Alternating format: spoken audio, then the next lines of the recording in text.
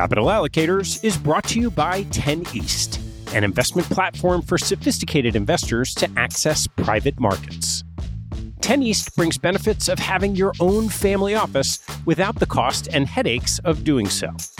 It's founded and led by Michael LaFell, former Deputy Executive Managing Member of Davidson Kempner.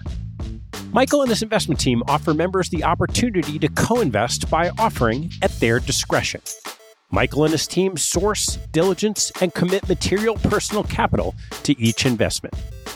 The opportunities shared on the 10 East platform offer exposure to private credit, real estate, niche venture and private equity, and other idiosyncratic investments that typically aren't available through traditional channels.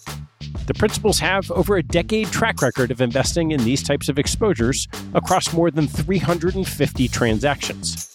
Post-investment, the 10 East team conducts ongoing monitoring and reporting, just as you'd expect from an institutional investment organization. I've known Michael for about a decade, and after becoming impressed by the quality of 10 East offerings, its research process, and high-quality investment team, I became an advisor to the organization and investor in multiple offerings. You can learn more and join me as a member at 10east.co. That's the number 10, east.co. Capital Allocators is brought to you by SRS Acquiom. Since 2007, SRS Acquiom has been obsessed with a single purpose: to simplify the administration of M&A deals so that deal parties and their advisors can focus on bigger issues. SRS Acquiom was the pioneer in professional shareholder representation, digital M&A payments, and online stockholder solicitation, and they continue to raise bars and set industry standards. Case in point, their new VDR, which is changing the way deal parties think about virtual data rooms. No more tracking down thumb drives or asking how the VDR bill got so high. SRS Acquiom keeps deal documents securely stored on the cloud for as long as you want for one flat rate. And working with SRS Acquiom means you get the simplicity and stability of a single best-in-class partner from the pitch book through the last dollar out. 50% of U.S. private equity firms and 40% of venture capital firms worldwide count on SRS Acquiom to optimize their deal process. To learn more about how SRS Acquiom is simply the smartest way to run a deal, head to srsacquiom.com. That's srsacquiom.com.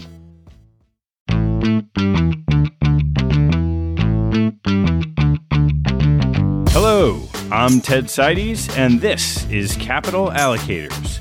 This show is an open exploration of the people and process behind capital allocation. Through conversations with leaders in the money game, we learn how these holders of the keys to the kingdom allocate their time and their capital. You can join our mailing list and access premium content at capitalallocators.com. My guest on today's show is Louis Vincent Gave, the founding partner and CEO of GovCall, a leading independent provider of macro research, and GovCall Capital, manager of $2 billion in assets. Louis is one of my go-to sources for strategic research. He came on the show earlier this year to discuss the conflict in Ukraine, and that conversation is replayed on the feed. This time around, we cover Louis' perspective on the bear market and its transition of leadership from developed to emerging markets.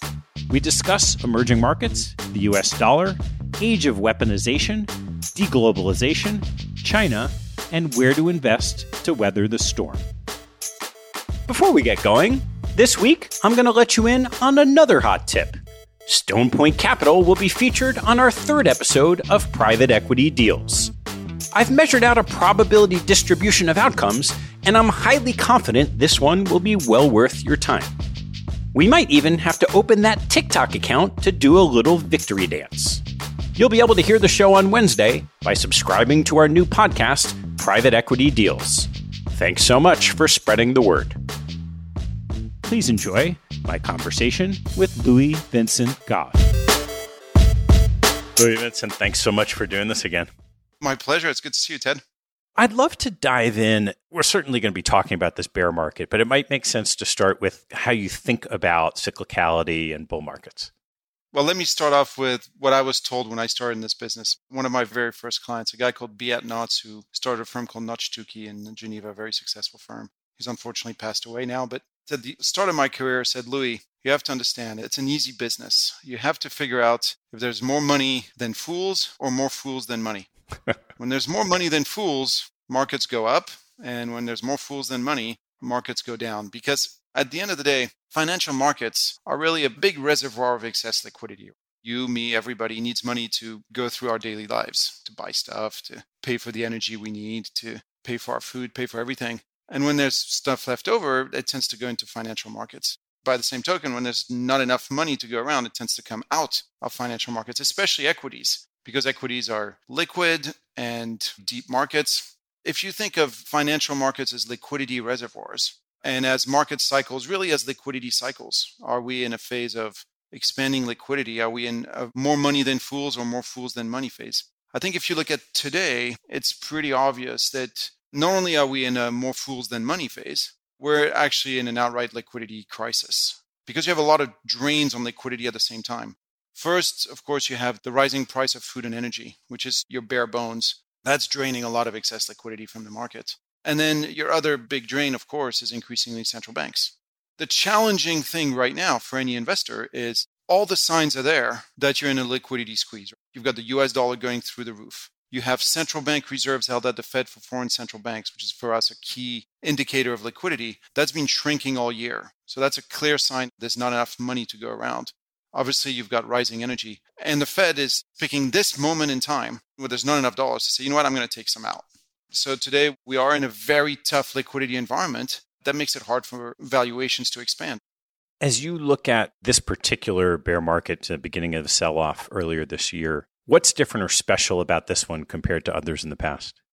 It's like the misery in Tolstoy's families. Everybody's miserable, but in different ways. And that's the same for bear markets. They're all miserable, but in different ways. What is different this time? The most obvious and glaring difference is how this year you're losing more money on long bonds than you are on equities.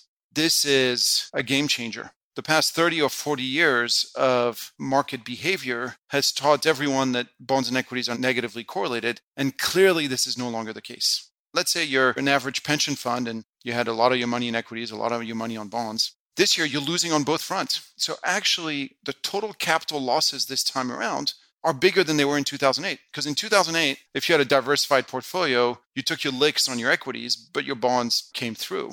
This is absolutely not the case this time. This time, there's basically been nowhere to hide but energy. Energy is the one asset class that's up for the year. Unfortunately, for pretty much every pension fund, endowment, etc. out there, they all bought into the ESG stuff, and so they have none of that, of the one asset class that could have saved them, and they still don't. That's the amazing thing. You would think that, okay, everything is going down, this is going up, so let's do more of what's going well, and let's do less of what's not going well. But that's still not happening. You've talked quite a bit about how bear markets change leadership, and that's the purpose of bear markets. Would love to walk through that thesis and then how you see it playing out right now. At heart, I'm an emerging market guy. I've spent 25 years in China. Actually, we met through the good offices of our mutual friend, Richard Lawrence, who is, for me, the ultimate emerging market guy. He's probably the best equity guy in emerging markets in not one, but 2 or 3 generations. When you've done EM for 25 years, you're used to getting punched in the face. It comes with the territory. Like every 5 years or so, you're going to get flattened, especially in liquidity crises. Whenever there's not enough dollars to go around, historically, emerging markets have been the redhead stepchild. They're the first one to get beaten up. But this is what's amazing for me in this cycle. Amidst this bear market, you're seeing a number of emerging markets that are actually up for the year. If you look at Singapore, if you look at Indonesia, if you look at Brazil, if you look at India, all these markets are actually up for the year. They're up on their equity markets and they're up on their bond markets, or they're roughly flat depending on which ones.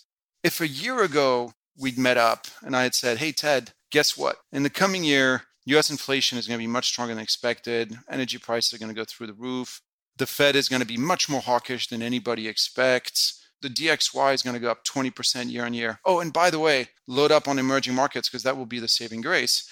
You'd have said, Louis, you're an imbecile. You've been doing emerging markets for 25 years. Don't you know that when there's a Fed tightening cycle, you sell emerging markets, you don't buy them? And yet here we are. This is unfolding in front of our very eyes. And this feeds into one of my big themes is that bear markets are not fun, but they're important. They're there for a reason. They're there to allow the transition from one group of leaders to the next. And so while you're in the bear market and you're getting punched in the face, the natural tendency is to hold on to the previous winners and think they're going to come back. I'm going to hold on to my Facebook and that's going to come back. And I'm going to hold on to my Netflix and I'm going to hold on to my Nvidia because these are great companies and it's going to come back. Meanwhile, the market moves on. It's not against you, but the market is moving on to the next story, to the next thing. And right now, the two clear trends that are in the market are one, outperformance of a number of emerging markets. And I think this outperformance is currently being hidden by China. China is such a big weight in the EM indices that it's overbearing, and China has its own issues, but people aren't looking beyond that. So the emerging market outperformance, the outperformance of Brazil, of Mexico, of India, of Indonesia, of Singapore, etc., all that is being hidden by China. That's one thing. And then the other thing, of course, is the outperformance of energy. When I talk to people about it, they're like, oh yeah, I can't do anything about that. You can't invest, which tells me great news. It's got lots of room to grow. A lot of the direction of what's happening with rates and equity markets, as you described, flies right in the face of the traditional 60-40 portfolio, whether 60-40, 70-30, 80-20. I'd love to hear your recommendations of how someone should think about allocating their capital given what's happening right now. The worst thing about the 80-20, 60-40, etc. If you're a private wealth firm, you might have run three portfolios, a neutral, an aggressive, a conservative. And maybe your conservative was 40-60 and your neutral 50-50 and your aggressive 70-30 or something like that. A lot of firms today, the aggressive portfolios are doing better than the conservative portfolios in the midst of a bear market because the bonds are doing worse than the equities. That's your first big issue. Now, what do you do about it? For me, I look at building a portfolio like putting together a football team. Everybody's got different jobs. You don't expect your offensive lineman to run the 100 meters in 10.5 seconds. You don't expect your quarterback to be the best tackler on the team and so on and so forth. Everybody's got very specific jobs. Well, government bonds for 30 years were the best offensive line in the business. They protected the assets like nobody else's business. They were just amazing. And the reality is they're no longer doing that job. It's like they went on holiday and instead of coming back weighing 350 pounds, they're now weighing 150 pounds because real rates are too low for them to do their business. So who needs a 150-pound offensive lineman? Nobody. So you take him off the field and you look at your bench, you're like, okay, who can block for me here? Who can do the job? And the answer today is there's two assets. The new two anti-fragile assets are one, energy, and the other is emerging market bonds. I'll briefly go into both. Up to late August, so 8 months this year. Long-dated US Treasuries were down 7 out of those 8 months. Energy stocks were up 6 out of these 8 months. You had a number of months, January, February, August, when bonds and equities fell and energy equities were up, which inherently makes sense because the risk today is on inflation. Every central banker is trying to put inflation back in its box. The risk in the system is that inflation continues to rise. And therefore, central banks will stay tight in this tight liquidity environment that we've already discussed. How does inflation stay high? The obvious way is if energy prices continue to go up. The asset that is now negatively correlated to everybody else is energy. If energy prices go up, everything else will go down. Meanwhile, if energy prices go down, everything else will go up. So fine, I won't make money on energy, but I'll make money on the rest of the stuff. So I'll be happy. Energy is the new anti-fragile asset for your portfolio. Now, the more energy is negatively correlated to everything else, so much money nowadays is managed by computers. Computers will start picking up on this and say, oh, okay, this is good. It's positive returns. It's negatively correlated. We need to put more in energy. Who's going to be the seller? Historically, the energy companies themselves would turn around and say, hey, you guys like this paper. I'll give you some more. Give me your money and I'm going to go drill some holes in the desert somewhere. But today they're not doing that. Instead, they're actually going out and buying back their shares and issuing special dividends and whatever else. They're returning capital to shareholders like Microsoft and Apple were 10 years ago. So we're now in the phase of the cycle where more money is going to flow into energy and the energy companies are busy giving it back to shareholders. It creates this upward spiral. Energy, for me, is the new bonds. It's more volatile than bonds, unfortunately, but it is negatively correlated to everything else in your portfolio. Now, if you're looking for bond-like returns with somewhat bond-like volatility, today you're going to find it in emerging market bonds, like I mentioned. You look at Chinese bonds, they've massively outperformed in spite of all this bad news from China and foreign outflows and zero COVID and Taiwan invasion fears, etc. Chinese bonds have outperformed US Treasuries by 15% this year. It's a shocker. The same story with Indonesian bonds, the same story with Brazilian bonds. This is the first Fed tightening cycle in my lifetime where emerging market bonds are crushing US Treasuries, German bonds, JGBs. It's an important message there. To me, that trend makes sense for all the reasons we discussed. Historically, when you think about emerging market bonds relative to, say, US or maybe European bonds, the first thing you think about is sovereign credit risk. As you talked about, the Fed's behavior might not be all that much different than what you've seen in some of the governments of the emerging markets historically. How do you think about assimilating the notion of sovereign credit risk into a shift potentially in owning developed market bonds to owning emerging market bonds? That's a great point. Whenever you look at EM bonds, you have the local currency bonds and the US dollar bonds. The interesting trend in emerging markets, if you go back 20 years ago, there really was no local currency bond market, very little. It was all US dollar debt. You wanted to buy Indonesia, you bought it in US dollar. You wanted to buy Philippines, you wanted to buy Brazil, partly because their own currencies were trash. Who would want to own the Indonesian rupiah over the long term or the Filipino peso over the long term? That makes no sense. I think this is the part that has really changed in the past 10 years is you look at the local currency debt markets in a lot of these places. They've grown tremendously, not only from the sovereign, but also on the corporate side. There's now a genuine local currency debt market for corporates in Latin America, and the same is true across Asia. China is now the world's second largest bond market, and it's all local currency stuff. The only country to ever go bust on its local currency bonds is Russia. In 98 or 99, they basically decided to stiff foreigners because that's how they are. You don't go bust on your local currencies. I mean, you can always print it. Now, of course, then the currency goes down, etc. But today, the currency printing is really being done by the Western world much more than emerging markets who have learned their lessons, have gone through the inflation cycles. And it's the old story. You don't make your father's mistakes, you make your grandfather's mistakes. Asia, Latin America, post-1990, the Asian crisis, the Latin American crisis of the late 90s, they've had to deal with all of that. So now they follow much sounder fiscal and monetary policies. And in the Western world, we didn't. So we're going to be paying the price. I think the next coming years, we're now entering a cycle of revaluation of Asian currencies, revaluation of emerging market bonds relative to those of the Western world. I think it started, and I think very few people are positioned for it. The last piece of this that's always impossible to get right is timing. But that's the good news. It's already started. Just get on the train. The trend is your friend, right? I agree. You don't pick bottoms. But here, you're not picking a bottom. The trend is already going. Just get on board and join the party. What do you see as people's resistance to adopting what you think is the right thing to do? The first thing, of course, is we're living in this age of weaponization, this feeling that going abroad is too risky. The geopolitical risk perspective has changed dramatically in the past few years. And even more so, of course, in the past 6 months with the Russian invasion. Depending on which part of the world you're in, things may look too risky. So, for example, trying to sell China to a U.S. institution or even a European institution today, forget it. It's not going to happen. You're wasting your time. But Latin America, then you could say, well, Latin America, everybody's electing leftists, left and right. But today's leftists in America are not the leftists from a generation ago. Again, you learn from your father's mistakes. In Latin America, you talk to guys in Chile and in Colombia and in Mexico. They've learned from Chavez. They've learned from Argentina. They don't want to repeat that.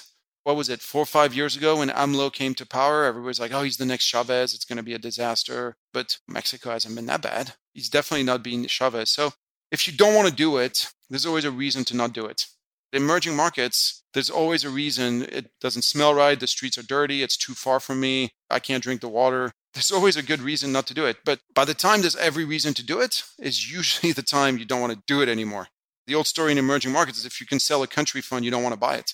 By the time you get the cover of The Economist as to how China is going to take over the world, or how India is going to take over the world, or how Brazil is taking off. Remember that Economist cover with that Rio de Janeiro cross taking off into the sky, etc. That's usually a sure sign that, okay, time for me to cash out. We're at the time now where there's lots of reason to not go in emerging markets, and the momentum is positive. So it looks good to me. I want to take a break in the action to tell you about NetSuite by Oracle, helping businesses accelerate growth and run better with a suite of ERP, financial, CRM, and e-commerce products. Here are 3 numbers for you to remember: 36,000, 25, and 1. 36,000 is the number of businesses that have been upgraded to NetSuite by Oracle. NetSuite turns 25 years old this year.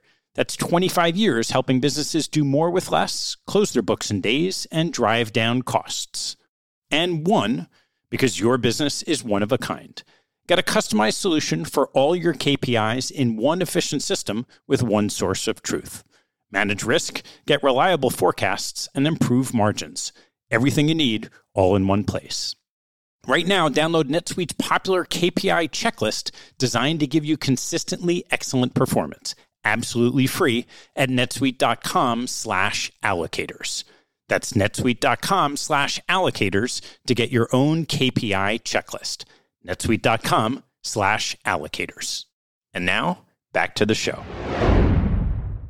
So as you look at that transition happening with leadership from emerging markets and equities and bonds, why do you think it's happening? Potentially lots of reasons. Right now, the core belief in the market is that you've got a big stinking pile of laundry and the US is the cleanest dirty shirt, therefore I should be in the US. Right now, the view is Russia's obviously uninvestable, so we can leave that one aside. Europe is uninvestable because they might not have electricity this winter, so who wants to take that risk? China's uninvestable because they might invade Taiwan tomorrow. And I don't believe that for a second, by the way, but who wants to take that political risk? So perhaps the simplest explanation is once you cross out everybody for being uninvestable, you're not left with a lot. You're left with US, you're left with India, Indonesia, etc. And those are small markets. One possible explanation is as people leave China, as people leave Russia, as people leave Europe, it doesn't take a lot of money saying, okay, fine, I'll buy India and Indonesia to move those markets. That's one possibility. The other possibility why these markets are doing well, even in the face of a US dollar wrecking ball, because usually as the US dollar goes up, emerging markets struggle. Today, everyone sees the strength in the US dollar as a sign of strength of the US. US dollar is strong because it's the cleanest dirty shirt. US is awesome and everything else is terrible.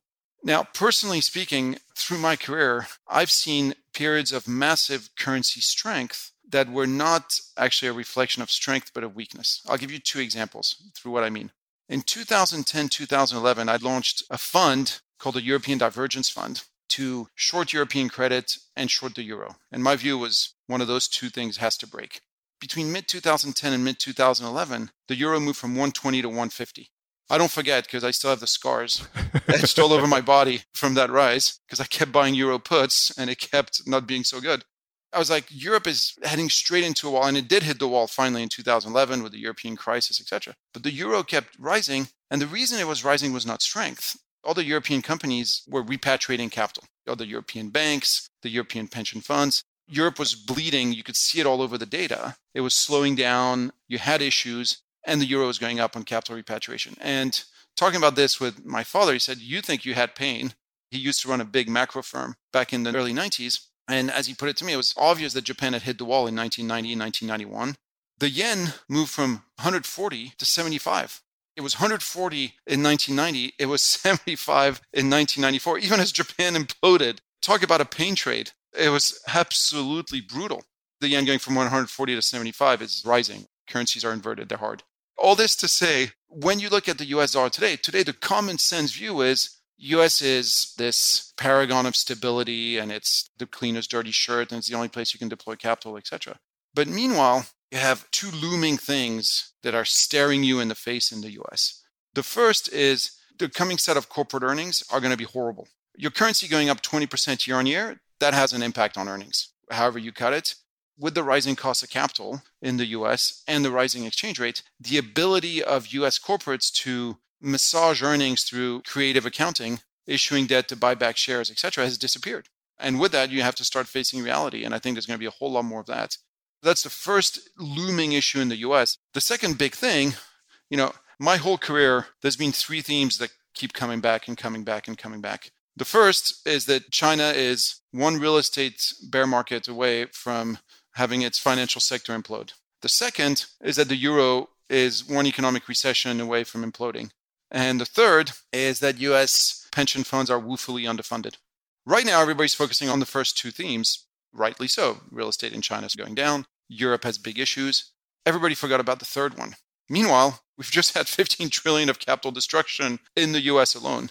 If you're a US pension fund, you're bleeding money on the asset side of your balance sheets, and your liabilities are going through the roof because healthcare costs are going bananas, and unfunded pension funds. The question I'm asking is, could the rise in the US dollar today be a reflection of corporates having to repatriate capital because their earnings are going to be terrible, and US pension funds also having to repatriate capital because they are bleeding cash? And if so, then all of a sudden the picture changes and you're like, okay, the US isn't so hot. Where's left? well, all of a sudden, Brazil doesn't look that bad. India doesn't look that bad. Indonesia, perhaps even China if we get a good party Congress. There's a fair amount of what's happened over the last couple of years in the U.S., particularly with the central bank, the Fed, that feels like actions of emerging markets in the past. Money printing, currency issues, repatriation of capital. With your lens looking at all these different emerging market crises over the years, where do you see similarities and differences? There's no doubt. And what's been quite interesting with the COVID crisis was the view all across the Western world. It's the US, but it's also Europe and the UK and Australia and Canada, all across Western countries. We can print a bunch of money and we can spend a bunch of money and there won't be any long-term consequences. Obviously, emerging markets followed a very different path. You look at the monetary aggregates of Brazil or China or Indonesia, they didn't grow to the same extent as we saw in the Western world. So I think there was a fair amount of hubris in the Western world where it was like, the rules don't apply to us. There's macroeconomic rules for poor countries and macroeconomic rules for rich countries. Turns out it's the same macroeconomic rules for everyone. In emerging markets, they hadn't forgotten them. And in the Western world, we're in the process of relearning them. It's a painful and costly education. You're absolutely right. That's also key differences. If you look at the divergence in fiscal and monetary policies in the past 5 years between Western world and developing or emerging markets, it's never been this stark. And one of the charts in my presentation is long-term comparisons between Chinese bond yields versus US bond yields. Now, Chinese bond yields have been between 260 and 320 for the past 5 years. US bond yields have been all over the shop. And you look at it, it's like, which one's the emerging market and which one's the developed market? Are there any historical analogs to what happens with this type of behavior with the world's reserve currency? There isn't a perfect one. The obvious one is the UK, of course, where the pound used to be the world's reserve currency, but it was, of course, different. It was pegged to gold on the one hand. The pound lost its preeminence as World War I and World War II bled the UK Treasury dry. There's not an obvious parallel, partly because we've only lived in this perfect fiat environment for 50 years, right? Before, currencies were always pegged to gold or silver or a combination or something. Currencies were always constrained. Never have they been completely unconstrained as they are today. So we only have 50 years of experience. In that 50 years, the US was always the dominant currency. And it was the dominant currency for many different reasons, but one of which, the obvious one, was, of course, the currency of all commodities trade, not least of which energy. That's where perhaps there's a massive shift happening that the market is underestimating. Right now, you have the world's largest commodity exporter, namely Russia, that has been kicked out of the US dollar system for its behavior. And therefore, most of Russia's commodity trades is shifting from US dollar to renminbi. So the world's largest commodity exporter and the world's largest commodity importer are shifting the terms of their trade in front of our very eyes. To me, that's a pretty big deal.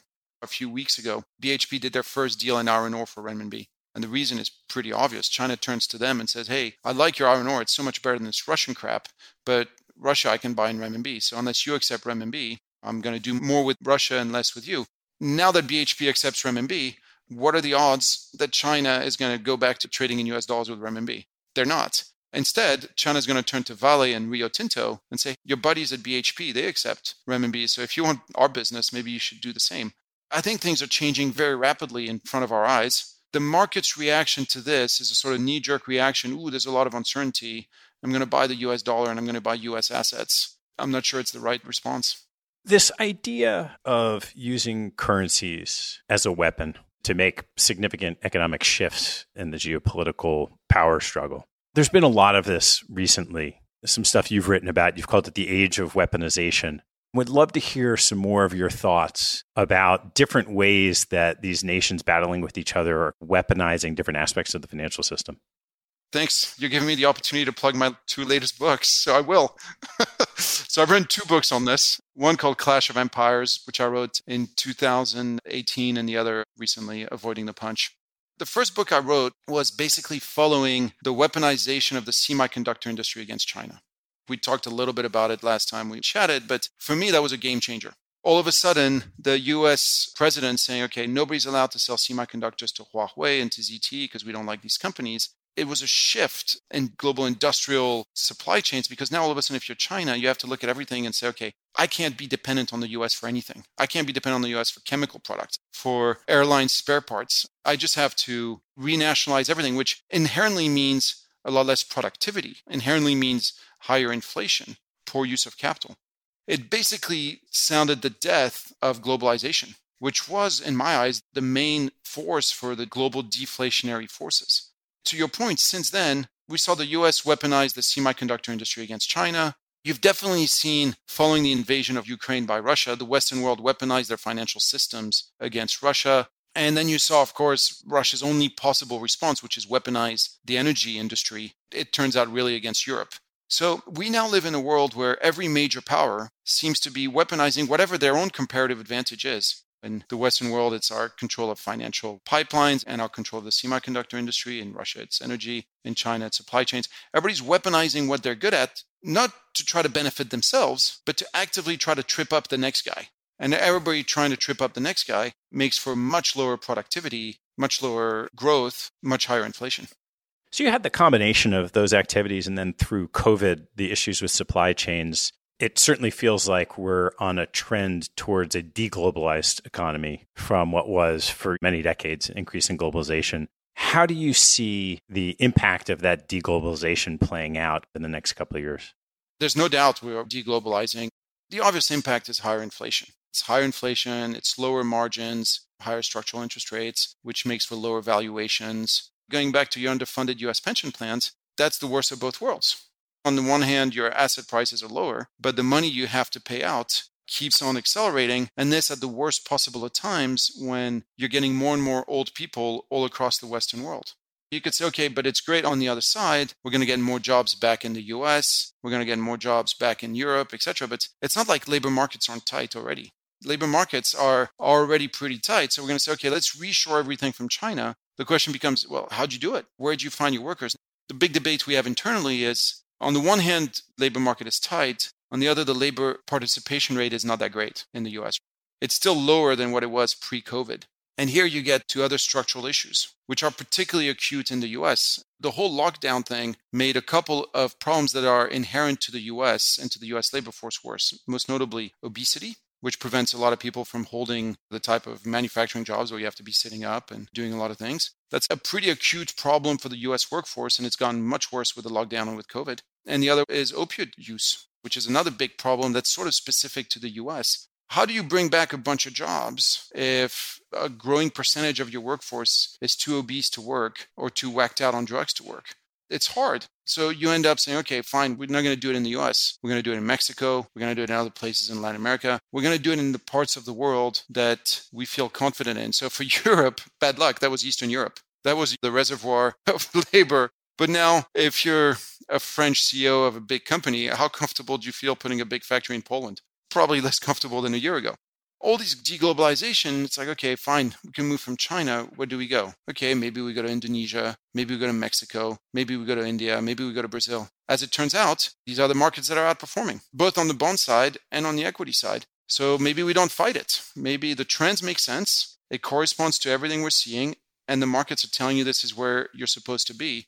I'd love to turn to some more of your thoughts on China.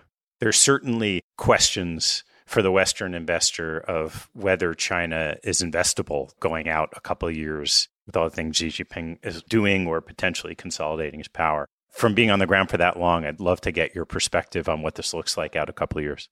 Boy, I wish we were doing this a month from now because we'll have a lot more answers to make it very, very simple. If you look at China's history since the Chinese Communist Party took over, they had roughly 30 years of one-man rule with Mao Zedong. And after 30 years of one-man rule, after the Cultural Revolution, 30 million dead, after the Great Leap Forward, 20 million dead, the party decided, let's not do that again. From now on, we'll do management by committee. Of course, if you look at it from the US, you might think that management by a bunch of competent technocrats is far inferior to democracy, and I agree with that. But it's a whole lot better than one-man rule. Because one-man rule, as we're now seeing in Russia, can lead to accidents. The guy at the top decides to do something, and that something is a mistake, and it's hard to reverse course. Actually, you don't need to go to Russia. You could see it in China today with the zero COVID policies that make zero sense. The big mistake there on the zero COVID is at the start of the crisis, Xi Jinping said, I'm in charge. There's a great article on this in the last issue of Foreign Affairs. That's the stupidest thing. As a manager, what you do is you appoint somebody else to be in charge. If it doesn't go well, you fire that guy. He can be the scapegoat, and you put on another guy. The big problem in China is you've drifted from management by committee to one-man rule. This is what the coming party congress really has to figure out. Are we basically going to entrench one-man rule in China? And if we do, you crank up the level of political risk. Or do we go back to management by committee, in which case you massively crank down the level of political risk and you make things like an invasion of Taiwan very unlikely? I think you'll need to look for key markers. The first key marker is Li Keqiang, the current premier, given another job? Because Li Keqiang, he's too old to stay premier, but he's not so old that he needs to leave the standing committee of the Politburo. If he's given another job, say maybe the head of the Congress or the head of the parliament, and he stays on the standing committee, that's a very important sign because he's basically been the one force clashing with Xi Jinping. If he's put out to pasture, that's not a great sign. The other massive sign will be who replaces Li Keqiang as premier. Is it a Xi Jinping crony, or is it somebody that is not from the Xi Jinping faction within the party? If you come out of the party Congress with Xi Jinping proclaimed as dictator for life, for all intents and purposes, if you come out with a premier who's a Xi Jinping crony, and if Li Keqiang is put out to pasture, that's not a great sign. Today, that's more or less what the market is expecting. On the flip side, if the party comes out and says, okay, Xi Jinping gets another mandate for 5 years, but in 5 years' time, he's done, and it'll be these guys who will be in charge in 5 years, the Chinese markets will rally a lot. All of a sudden, the perception is no man is bigger than the party. The CCP has put Xi Jinping back in this box. China's investable once again. Let's see in a month. We can chat again if you want. All right. Always have to ask, what else is on your mind? Where to start? The main thing on my mind is the perception of the market is China's about to hit the wall big time because of its real estate problems and political problems and slowdown, etc., all of which are very real. And Europe is about to hit the wall big time because it's going to run out of energy and political crisis and Italian election and euro imploding. And by the way, I can paint a negative picture on Europe with the best of them. That's the perception right now. So option one, this happens. China blows up, Europe blows up, then fine, you're good in the US and stay there. Option two, we go through this winter and actually neither of these things happen. Turns out the electricity doesn't come out in Europe. China doesn't completely implode because we have a good party Congress. They start dealing with the real estate. Xi Jinping is put back into a box, in which case a lot of assets in China, a lot of assets in Europe are completely mispriced. So that's option two. Option three, you actually start running into a genuine problem in the US with massively disappointing earnings, slowing economy, and massively underfunded pension fund, in which case then it's the US that's completely mispriced. Right now, when you look at how people are positioned, everybody's positioned for option one. The US is the only place to be. I think the odds of option two are actually pretty decent. I'm not saying Europe is going to be awesome, but it manages, as it always does, to muddle through. It bends the rules because that's what Europe does. Somehow it muddles through this winter, and so does China. So my big fear is that actually we get to option three, where perhaps we start having real issues in the US, and then a lot of assets are deeply mispriced. All right, Louis, I did ask you most of the normal closing questions the last time we spoke, but I have a few more to throw your way.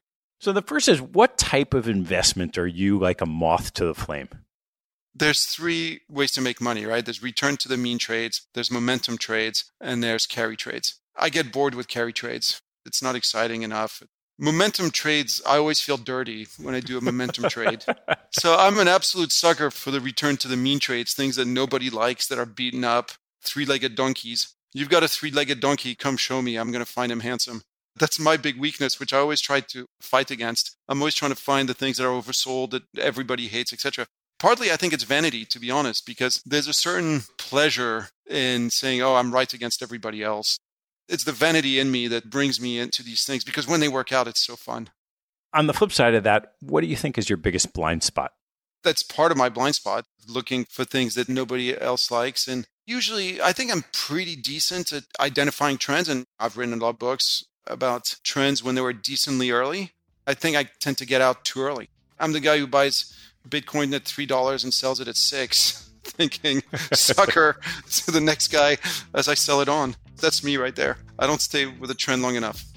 Louis, thanks as always for sharing your views. Really interesting to hear what you're thinking as these markets move around. Great to see you, Ted. Thanks for listening to the show. If you like what you heard, hop on our website at capitalallocators.com, where you can access past shows, join our mailing list, and sign up for premium content. Have a good one, and see you next time.